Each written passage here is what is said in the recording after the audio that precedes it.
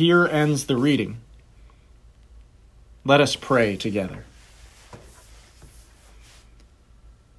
Holy Spirit, speak to us today. Holy Spirit, speak through us today. Holy Spirit, speak in spite of us today. Amen.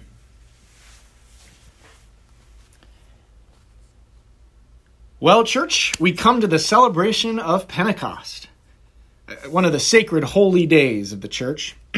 You can't see me, but I'm wearing my bright red shoes. I don't really have a red shirt, so I've got kind of a pinkish shirt on. It's as close as I could get. Because red is the color of Pentecost, the color of spirit and wind, of breath and flame. Now, Pentecost comes from an old word that just means 50th. It originally referred to the 50th day after Passover, the Jewish celebration of liberation and freedom from Pharaoh's rule in Egypt. This 50th day after Passover is itself a Jewish holy day, the Feast of Weeks, which marks the giving of the Torah to God's people at Sinai.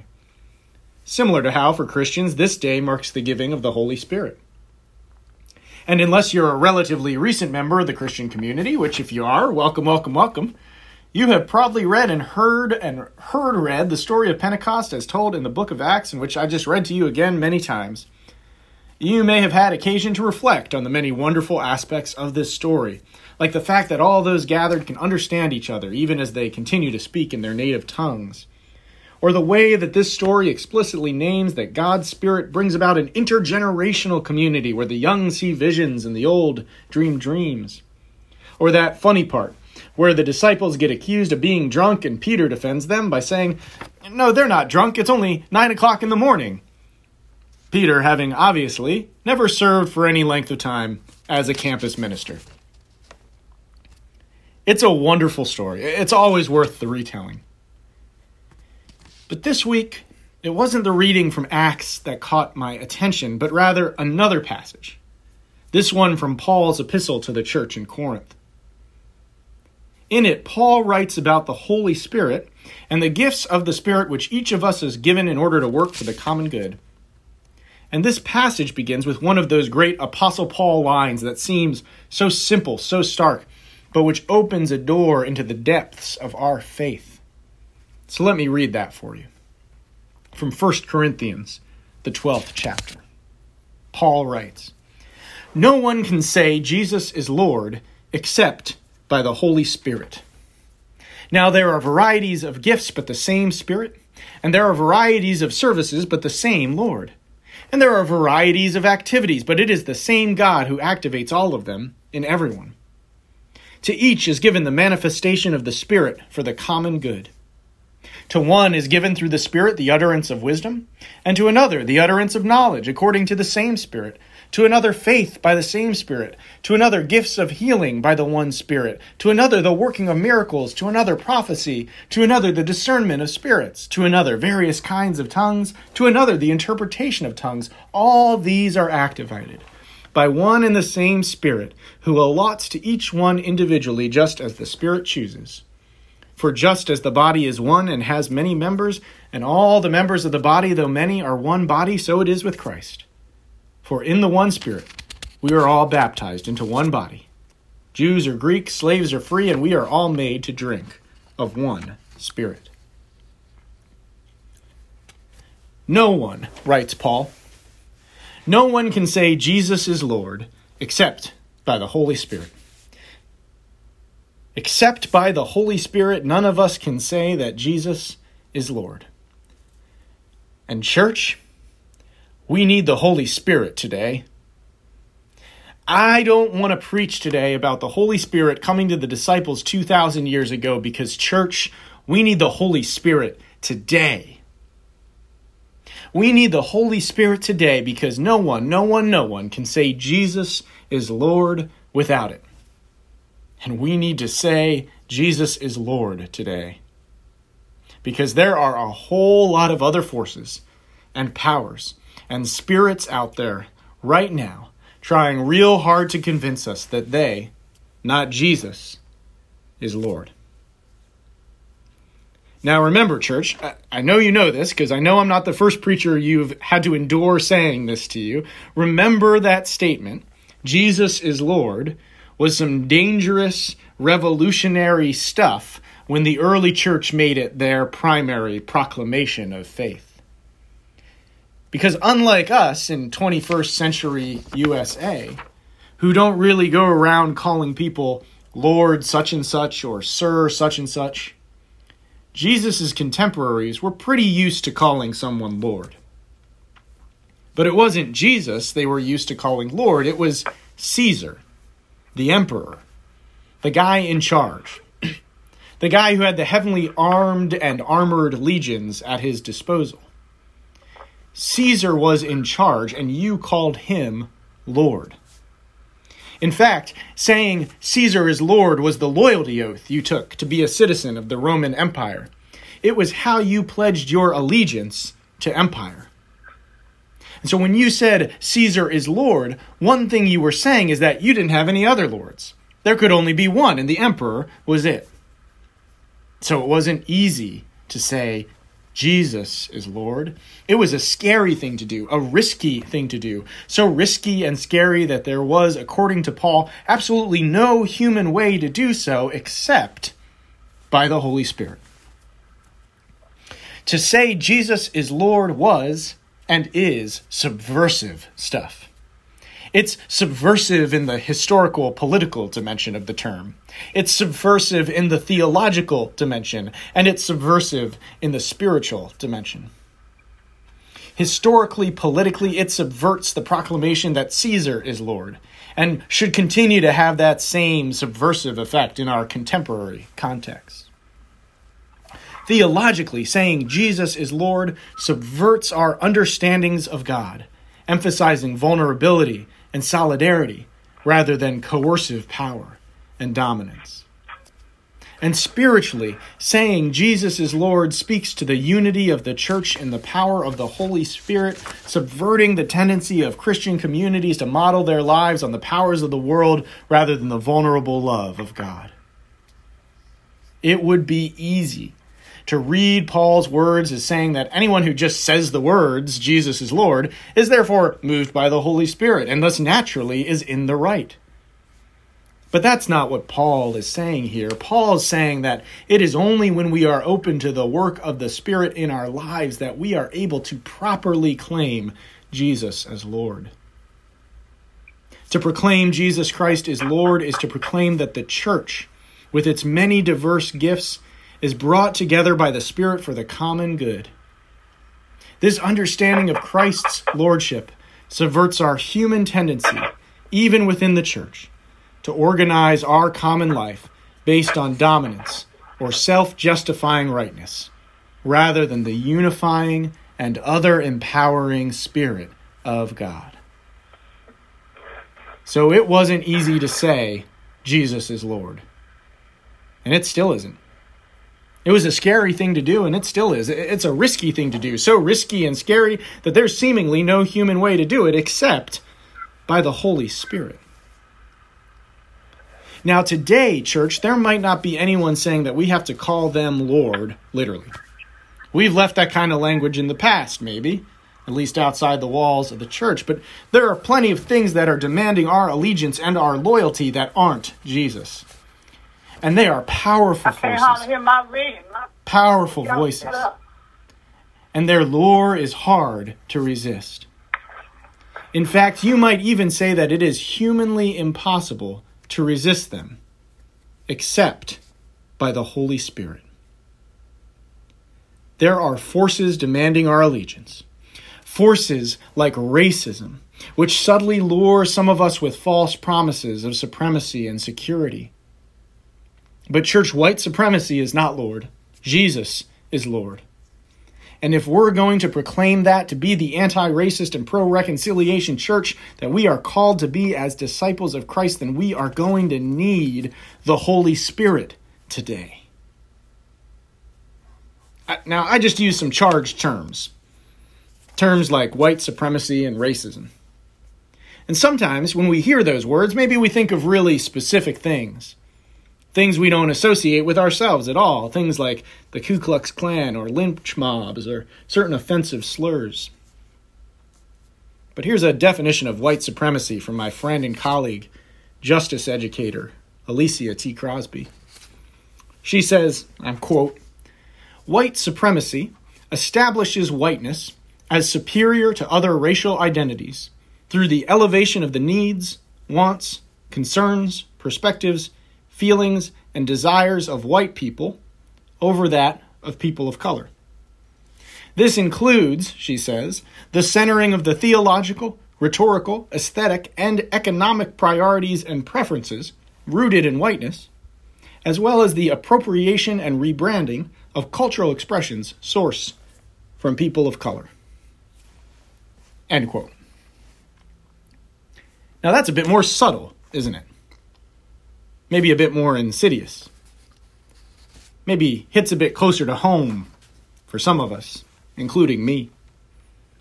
And that makes it even harder and even scarier to deconstruct and to stand up against. So, church, we are going to need the Holy Spirit.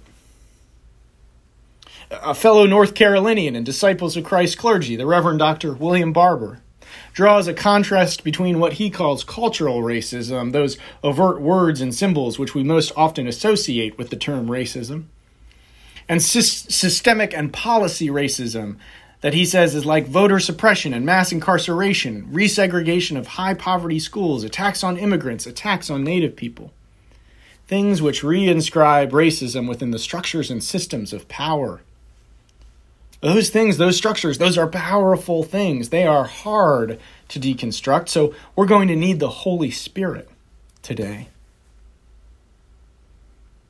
This week, our Disciples of Christ General Minister and President, the Reverend Terry Hord Owens, shared a video message with all of our churches, reminding us, quote, "Disciples, if we say that we are a pro-reconciliation, anti-racism church, we must choose every day to do the things that are necessary to be who we say we are. That means not only standing up, but speaking up and acting in solidarity without fear." End quote. Let me tell you, church, if we're going to do what we need to do, if we're going to speak up and act in solidarity without fear, we're going to need the Holy Spirit.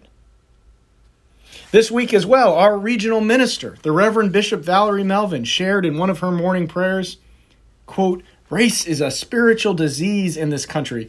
It is a construct of humanity, not of God. Race is a system that was built by humanity and not God."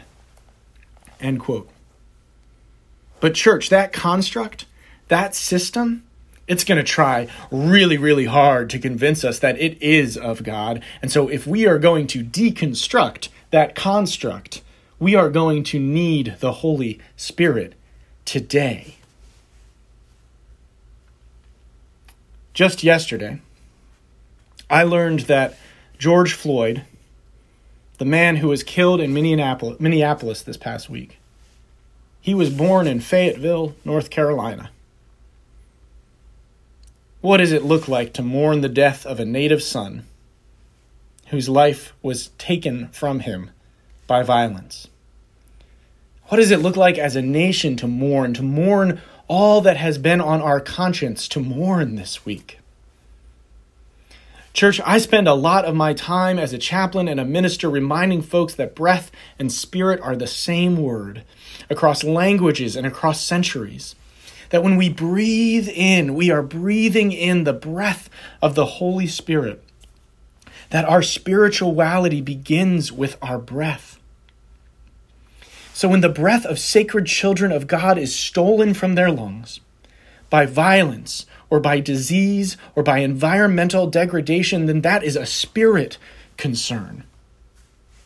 When more than 100,000 people in this country, more Americans than died in the Vietnam War and in Iraq and in Afghanistan combined, and more than 370,000 people now around the globe die in just a few months of a virus that takes the breath from their lungs, that is a spirit concern.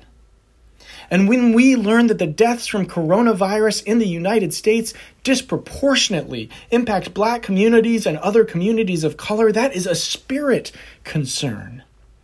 When tear gas, which attacks the breath in the lungs, replaces listening, that is a spirit concern. When George Floyd cried out, "I can't breathe," that is a spirit matter. That is a concern of the Holy Spirit. So the Holy Spirit wants to be here in our midst today, church, because nobody can say Jesus is Lord without it. There are forces demanding our allegiance, forces like greed and fear, which tell us we must make false choices between the economic and physical and spiritual well-being of ourselves and those neighbors whom we are called to love and care for. But church, we can't serve both God and mammon because greed is not Lord. Jesus is Lord, and if we're going to proclaim that, then we are going to need the Holy Spirit today. There are forces demanding our allegiance, church. Forces that want to steal the breath out of the lungs of precious children of God, which is blasphemy against the Holy Spirit, because according to even the ancient church, the Spirit is the breath of God and the Lord of life. There are forces demanding our allegiance, so many forces like hatred and division, violence and injustice, forces that are out to trick and seduce God's children into diminishing the image of God, which is indelibly imprinted in each and every one of us. But not a single one of those forces is Lord. Jesus is Lord. And it's hard to resist those forces. So hard that Paul seems to think that it's humanly impossible, but everything is possible with God. It's humanly impossible except by the Holy Spirit. So, church, I want us to call on that Holy Spirit today. I want us to call on the Holy Spirit to enable us and empower us to proclaim today, right here, right now, that Jesus is Lord. And not just to say those words, but to proclaim that reality with our hearts, with our souls, with our bodies, with our very lives. We need you, Holy Spirit. We need you here today. Transform us. Give us new life. Make us whole. I don't know about you, church, but for me, in these times we are living in, it is easy to feel overwhelmed. It is easy to feel disempowered.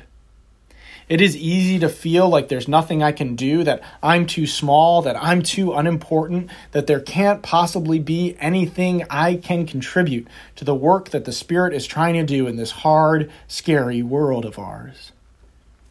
But as Paul's words remind us today, that kind of thinking is a subtle kind of temptation. For each of us, each and every one of us, is given a manifestation of the Spirit for the common good. Each and every one of us. We are each gifted, each called, each empowered by the Spirit. Each of us has the ability to live out in our own unique God-given ways the Spirit-empowered reality that Jesus is Lord, that we are made in the image of God, that we are saved by grace for those good works which God prepared to be our way of life from time immemorial. We are baptized in the Spirit, and no matter where we are, no matter how far away we may be from one another, we are gathered together in that one Spirit, which activates our gifts so that we may all do and be what God has called us to do and to be. So, church, I don't want you to be afraid today. Now, I know you've got some tough decisions to make. I'm just a guest. I'm not going to tell you what to do or what to think, certainly. But I don't want you to be afraid. And when I say I don't want you to be afraid, I don't mean that I don't want you to be cautious, that I don't want you to be wise, that I don't want you to allow for complexity and discernment and care for well-being. I just mean I don't want you to be afraid. Because that Spirit of God that gifts us and calls us and empowers us to proclaim that Jesus is Lord, can I say something hard, church? That Spirit has never had much regard for our buildings. That Spirit has never had much regard for private property. That Spirit hasn't ever been able to be contained by any of the boxes or big box stores that we've tried to shove her into, because the Spirit is a fire and a wind, and no matter what, that Spirit is going to come if we ask for it. That Spirit is going to come to us if we pray for it.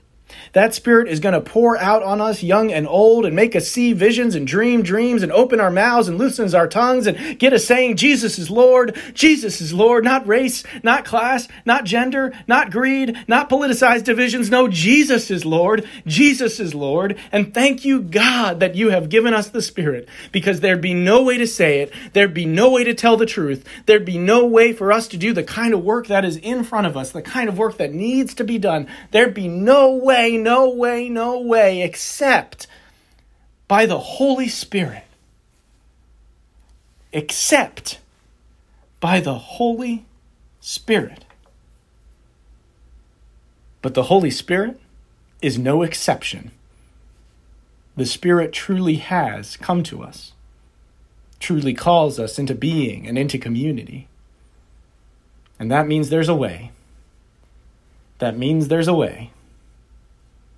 That means there's a way to live in the way of Jesus. And that's the day of Pentecost. And that's some good news. Amen.